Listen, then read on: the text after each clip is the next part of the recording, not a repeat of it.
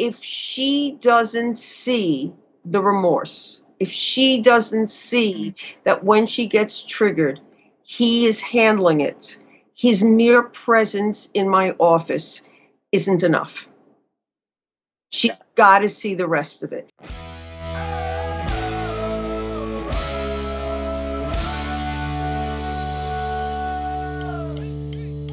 We don't like talking about it, but we have to.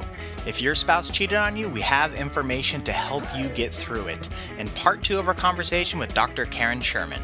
Here it is. Hey, can you feel it? The power coursing through your veins. Underneath the lights. After 25 years working with private clients, Dr. Karen Sherman realized that with all the stress that couples face, many just can't get to a professional for the help they need. For many, it's just too costly, which is why Karen has created a new membership site for committed couples. Each month, she'll tackle a specific topic, publish new teaching videos, and the best part? Hold a monthly call where you can ask her your questions directly. All of this and much more is available for just $9.99 per month. Pretty amazing. Visit MakeYourMarriageWorkNow.com for more details. That's MakeYourMarriageWorkNow.com.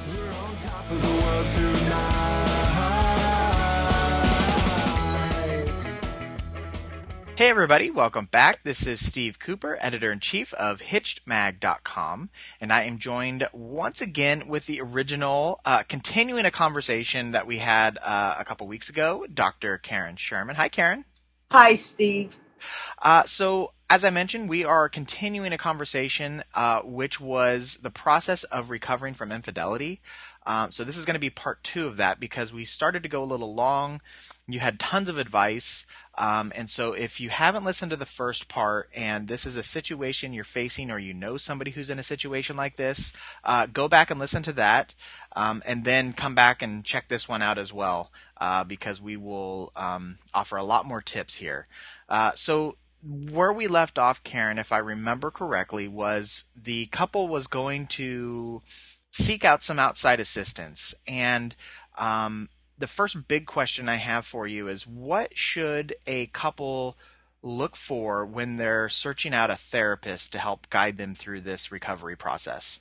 Yeah, that's a real good question, Steve. You know, I think in other episodes we've spoken about how do you look for somebody for marital counseling. Yeah. And I've said that it's really, really important that you make sure that the person is somebody who knows how to deal with couples because marital counseling is very, very different than working with somebody as an individual. And so now I'm going to even stretch that further and say that you want to work with somebody who has experience working with affairs. So it's not any different than if you were to go to a surgeon and you would say to the surgeon, you know, are you a surgeon? Yeah. And how many, of these types of surgery have you done? Because again, it's my belief that you need to be able to have a method, a strategy of helping the couple through this very, very difficult kind of situation. So, and you have every right to ask that question. Yeah. You want to make sure that you're going to get the very best help for you. And honestly, nobody's more invested in this than you are, right? So, yeah. And that's a great point because you're right. If you were having surgery on, let's say, your knee, you wouldn't be as comfortable if you went and saw the world's greatest heart surgeon. Right? Correct. It doesn't matter how good of a therapist they are. If that's not their specialty or if they don't deal with that on a regular basis, they might not be the best to serve you. That's correct. That's correct. Okay. So, and it's hard because you're in pain. It's a crisis and you want to, sort of get help quickly. But if it's the wrong help, you're being to borrow an expression, penny wise and dollar foolish. Mm-hmm. So you're going to get in there quickly, but if in the long run it's not servicing you, then you're really hurting yourself. It would be much wiser to spend a little bit more time getting the right individual. Now, in that scenario, really quickly, would it be beneficial if they saw anybody, even if it's not the right person, and then change change the therapist after they get a session or two into it and realize, this is probably not going to get us to the goal line, Oh, but absolutely. at least Yeah. we saw somebody? Yeah. But here's the thing, Steve. Human nature is such that when you start talking about your problems and spending money, and spend time going there, it's very, very difficult to make a switch. There's an actual name for that, which is unimportant at this point, but it's very difficult. People just hook into people very, very quickly. So, I mean, I remember years ago, this has nothing to do with marital counseling, but I remember years ago that somebody came to see me, and at the end of the session, she said, "Oh, by the way, I ought to tell you that I'm schizophrenic." I was like, "Oh, really? By the way?" But anyway, and I don't deal with that kind of situation. And so I was not the best therapist for her. And it was very difficult, even after the first session, to tell her that I was going to help her find somebody who was appropriate. Because even in one session, she felt so comfortable with me that she wanted to continue seeing me. So though in concept it makes sense, it really would be better to find the right person from the beginning. That being said, if you realize that the person you're seeing isn't giving you what you need, then yes, please go find somebody else. Okay. And we've talked about it in the past about marriage-friendly therapists, meaning Yes. they fight for the relationship and they're not Yes. specifically trying to help one individual move forward, which is what a lot of therapists do. Yes. And I'll let you add to that in a second, but I just wanted to throw it out there that we actually have a couple articles on our website, hitchedmag.com, on how to find a therapist and some of the specific details to look for. So if you can't remember this stuff, we have some content on the site that will help walk you through this process. But you have the mic, Karen, so why don't you go and let people know what specifically, aside from being a marriage-friendly therapist, or maybe what that, in more detail, what that means. Basically, on that site, Marriage Friendly Therapists. Yes, there is a site called that too. I should have mentioned that. It's a great site. Yeah. Basically, those of us who are on that site, first of all of our credentials have been checked. You don't just pay to be on the site. And the other thing is that we've all signed a statement saying that we will work to keep the marriage together, barring that there's abuse, because that's a deal breaker. Yeah. But basically, whether you're on that site or not, the question you want to ask a therapist is, are you pro-marriage? I'm unfortunately now dealing with somebody where I was not able to help the marriage, and I'm very sad about that. And I have real suspicion that the gentleman was on his own seeing somebody individually, because I spoke to his therapist, and I really believe that his therapist was working towards him leaving the marriage. And there was nothing I could do about that. So you do have therapists who believe, you've got one life and you deserve to be happy. And so, you could even go to a marriage therapist or somebody who says that they're a marriage therapist who will work towards that end of not working towards the marriage. Yeah. And that, once again, it's being penny wise and pound foolish. Right. Because it might look good in the beginning, but we know from just mountains of data that a happy marriage, a successful marriage, is really more beneficial than pretty much anything on this planet when it all is said and done. Right. And the other thing I want to say, because I want listeners to understand, well, if I'm not happy, why should I stay in the marriage?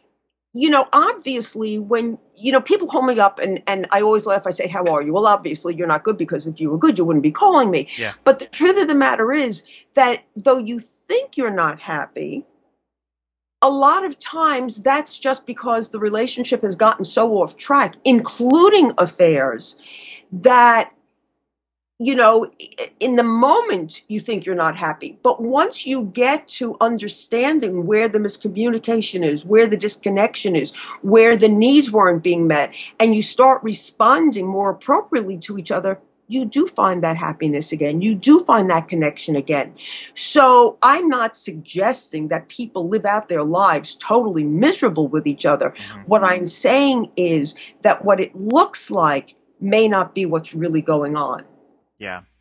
And I think that's I think that's an important distinction too, because just keeping a marriage together that's not fulfilling, that's not going to serve anybody well. But Right. if you're going through this process of finding a therapist, one would hope that you're doing so and with the goal of working on issues that you have and correcting those issues, so you can move past these things. So, what do you tell clients who come into your office after infidelity has occurred? Maybe it's their first or second session. Well, generally in the first session, what I'm going to do is, of course, empathize with how difficult this is and how painful it is. And I'm going to get a sense from each of them as to, what was going on in their marriage. And what I always want them to know is that I do feel that there's hope, and that marriages can survive and heal from an affair depending on whether they want to work on it, and I get a sense of where they are in the affair. Is it still going on? What the situation is. I will lay out for them. I have a very specific protocol of what I do, and I will lay it out for them, and ask them if they're willing to do that protocol.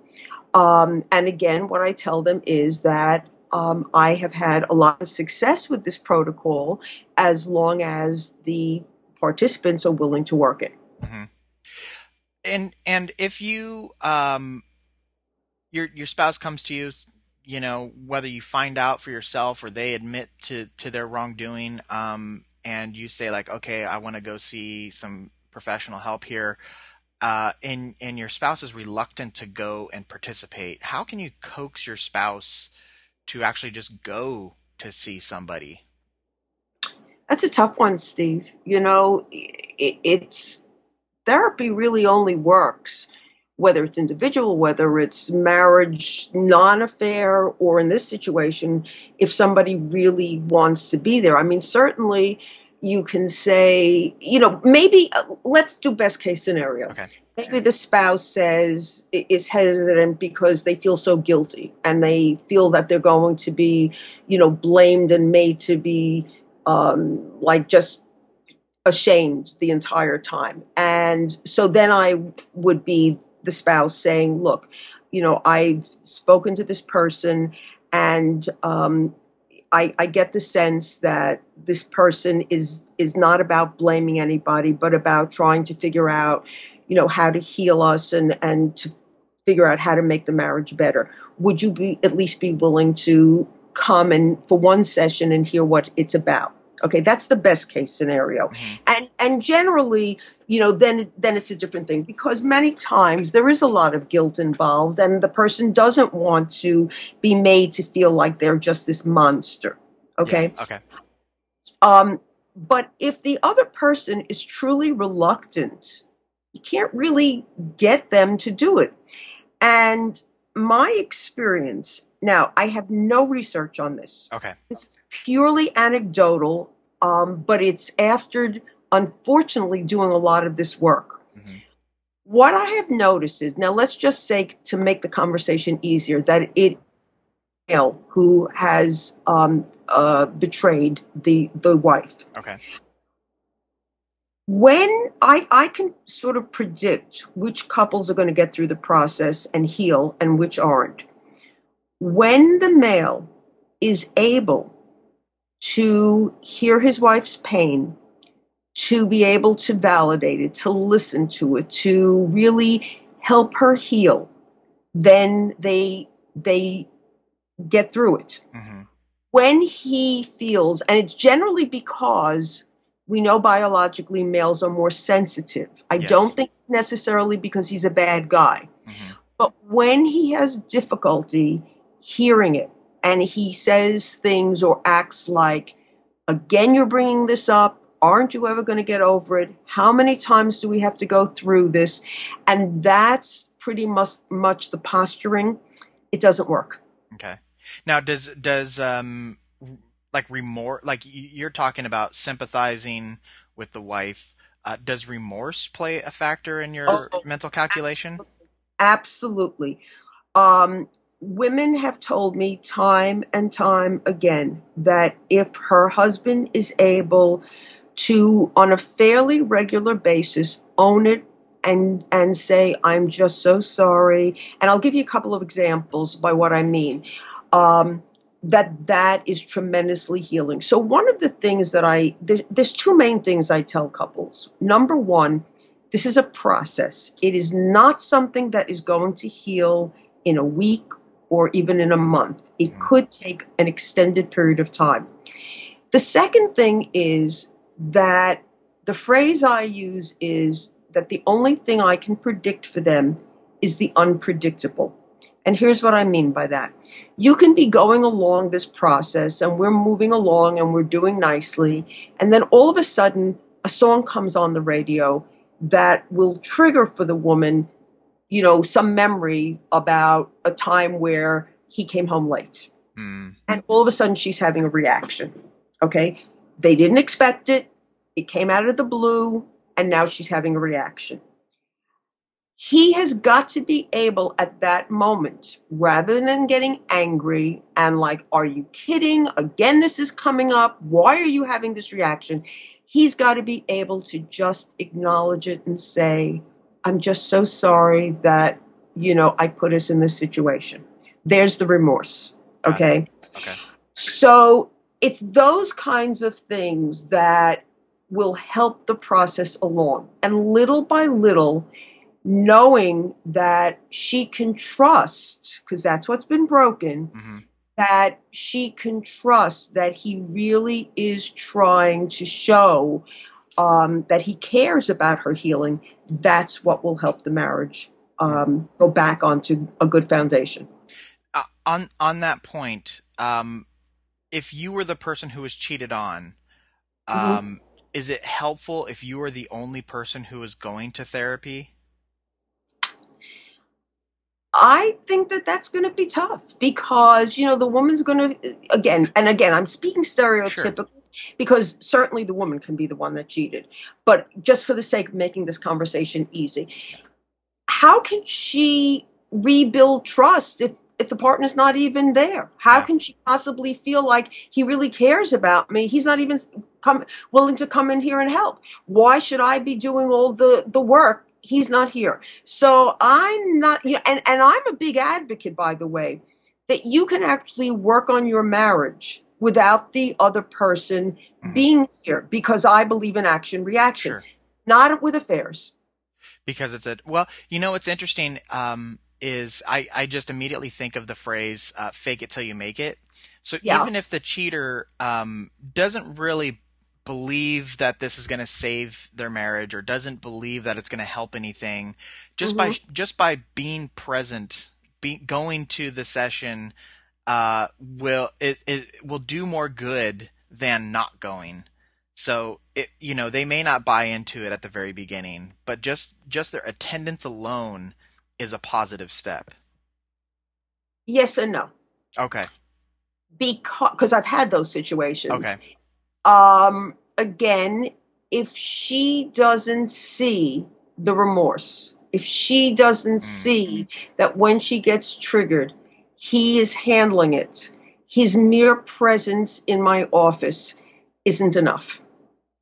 got it. She's got to see the rest of it. I'm a big believer in fake it till you make it also, because we know from research Yeah. that very often when you go through the actions, the feelings follow.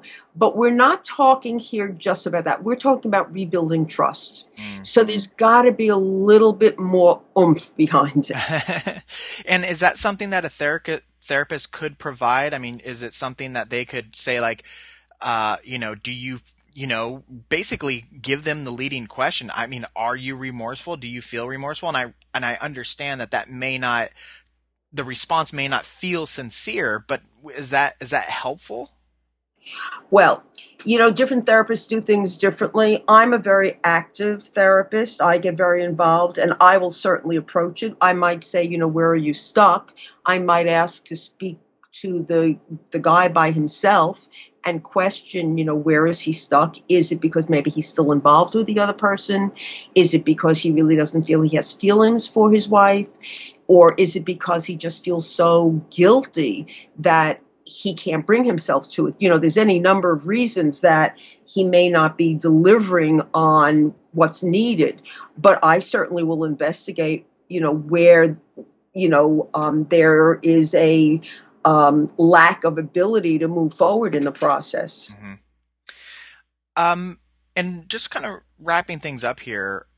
So if you could leave people with, let's say, 1 to 2 pointers, what would they be? Well, basically that an affair does not have to be the end of a marriage. Mm-hmm. And that, again, if each of you are willing to do the work, that the marriage can be stronger than it ever was. I see affairs very often. That has to be dealt with first. The hurt has to be dealt with first. But I don't stop my therapy after we've healed the affair. Then we look at, okay, now let's work on making sure that the relationship is strong, making sure that the things that were not working as well as they could have been will work, making sure that things that perhaps led up to the affair won't lead up to it again. Mm-hmm. So it's not just the healing process. I go beyond that. So you after things have been healed, you then start to tackle perhaps some of the negligence that may have led to the affair in the first place. Yeah, whatever it was, whatever it was. But you have to deal with the hurt first, because if you don't deal with the crisis, then you can't get to the other stuff. It's Sure. almost like if a house floods, you got to mop up the flood first, and then you deal with, why did it flood? Were there leaky windows? Was the foundation broken or whatever? Yeah, you got to stop the bleeding. Yeah. Yeah. Exactly. Okay, well, more terrific advice, and we get into a lot different scenarios and different. We tackle different questions in that first part. So if you haven't listened to that yet, please go back. It's the episode right before this one, and I apologize for not knowing the number off the top of my head because we schedule these things out ahead of time. But it will be the one that's right before this. So please go back and listen to that one as well. And hopefully you are not in this situation. But if you find yourself in this situation, you are now equipped with much more information than before. And if you have any friends or relatives that may be dealing with something like this, or are suspecting something like this, I mean, it's never too early, Karen, to see a therapist if you think there's problems on the horizon, right? Oh my goodness, I wish more people did that, so that way, if you're more proactive and preventative, then it's much easier to deal with before the crisis happens. Yeah, I mean, just as you were saying, let's patch things before there is a flood, right? Yeah. So, and it'll make everything so much easier to deal with if you don't have to mop up all the water. Right. Okay, so go back, listen to part 1. But in the meantime, I want to leave you with a little bit of information about Karen. Dr. Karen Sherman is who you've been listening to, and she is a practicing psychologist in relationship and lifestyle issues for over 25 years. She is an author, having written Mindfulness and the Art of Choice, Transform Your Life. Karen is also the co-author of Marriage Magic, Find It, Keep It, and Make It Last. She has a new program out called From Fight to Foreplay. You can go to her website right now, FromFightToForeplay.com. That is all spelled out. And you can get a free DVD to help get you on your way, which, as the title indicates, will turn your fights into a positive, which seems, when you're fighting, maybe impossible, but it's not. And she has the tips for you, and you can go and check it out. And she has a little intro video you can view. So I highly recommend that. Perhaps a good stocking stuffer. That, I think, will do it. You can find all this information on our website, hitchedmag.com. You can find more information on Karen's website, drkarensherman.com. We are on all the social media platforms, Twitter, Tumblr, Facebook, Pinterest, Google+. If you have any questions, if you have any issues you're dealing with, please leave us a message. Please leave us a note. We have an email button on our podcast page, so hitchedmag.com, and then click the podcast link. And you can leave a question for us there, and we are always happy to tackle any issues that you have. Yeah, I think that'll do it for us this week. So thank you one last time, Karen. It's always appreciated and always insightful as well. Always my pleasure, Steve. All right, that's going to do it for us this week. Till next time, take care. We're on top of the world tonight.